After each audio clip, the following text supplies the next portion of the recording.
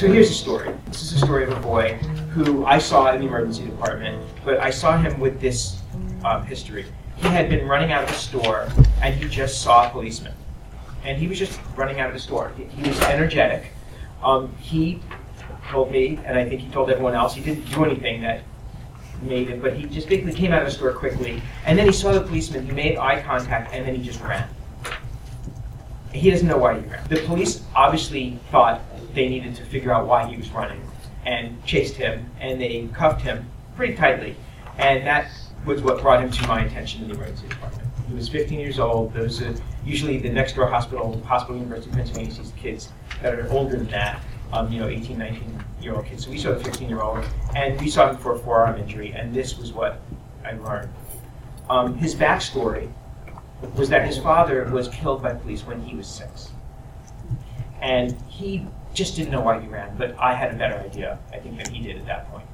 What was going through his head when he looked at the policeman who looked at him, possibly with a look that he perceived as, you better run. That was Dr. Joel Fein, professor of pediatrics and emergency medicine at the Perelman School of Medicine at the University of Pennsylvania. Hi, I'm Sarah Schweig of the Center for Court Innovation, and we're at the Minority Youth Violence Prevention Initiative Kickoff Summit in DeKalb County, Georgia. The Minority Youth Violence Prevention Initiative is a joint effort by the Office of Minority Health of the U.S. Department of Health and Human Services and the Office of Community-Oriented Policing, or the COPS office, at the U.S. Department of Justice. This is the first meeting of the 9 grantee sites of the Minority Youth Violence Prevention Initiative. Participants are hearing from experts from both medical fields and policing fields about ways public health and police can work together to prevent violence. Let's hear the rest of this particular story before turning to the conversation I had with Dr. Fein directly following his presentation. I'm going to talk to you about what I call knowing is very different than screening. I'm not screening him for anything. I just wanted to know his story. And taking the time, his mom and grandmom, who were not there with him yet, both had chronic illnesses. The grandmother's worse than the mom. They seem to have a pretty strict household.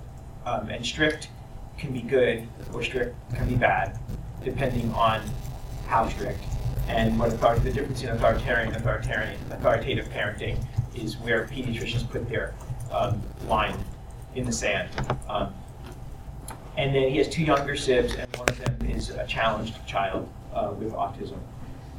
And he said he was doing okay in 9th grade, which is the appropriate grade for his age. He never got left back at that point, but he felt like his school was unsafe. And that he didn't enjoy being there. And he had a few friends that he called friends, but he didn't have anyone that he could tell anything about his life. So this is the kid that was in front of us, and this is not unlike a lot of kids, where the environment is really tough, and they are doing the best they can to negotiate it. So I'm here with Dr. Joel Fein, and he just gave a great presentation on the effects of trauma on the developing brain. So maybe first you could just talk about why doctors and hospitals are getting interested in preventing violence. What are some of the things that sort of spurred that on? Sure. Well, I think that doctors and hospitals, our business is to both make people healthier and prevent illness from occurring. And I think that the concept of wellness includes both, mental health and physical health.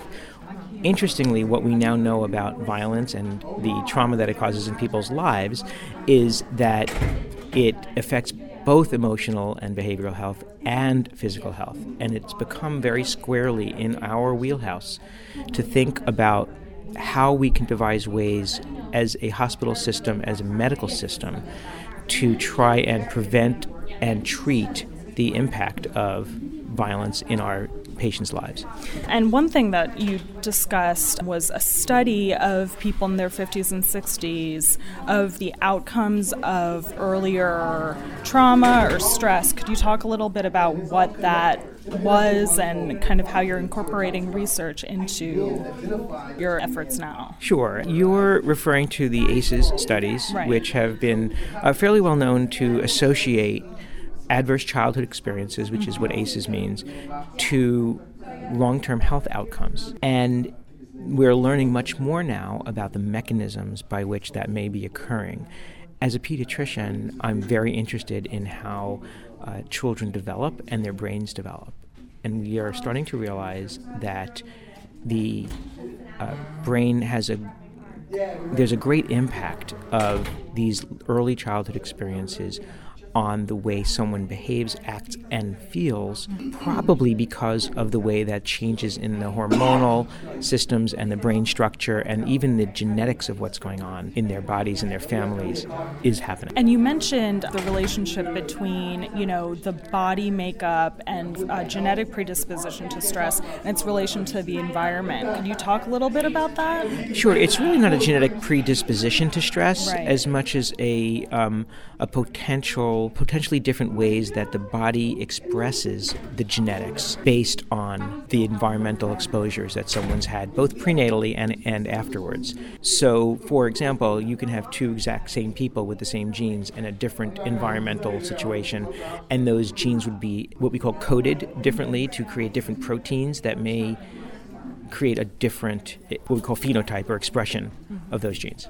What would you advise when dealing with these populations to keep in mind? Sure. I think the take-home message is that knowing about the impact of these experiences on how people act and react really helps us understand better how we can, first and foremost, not re-trigger and not have them re-experience trauma, because we are in positions as physicians, policemen, even social services people of power. So we don't want to re-trigger them.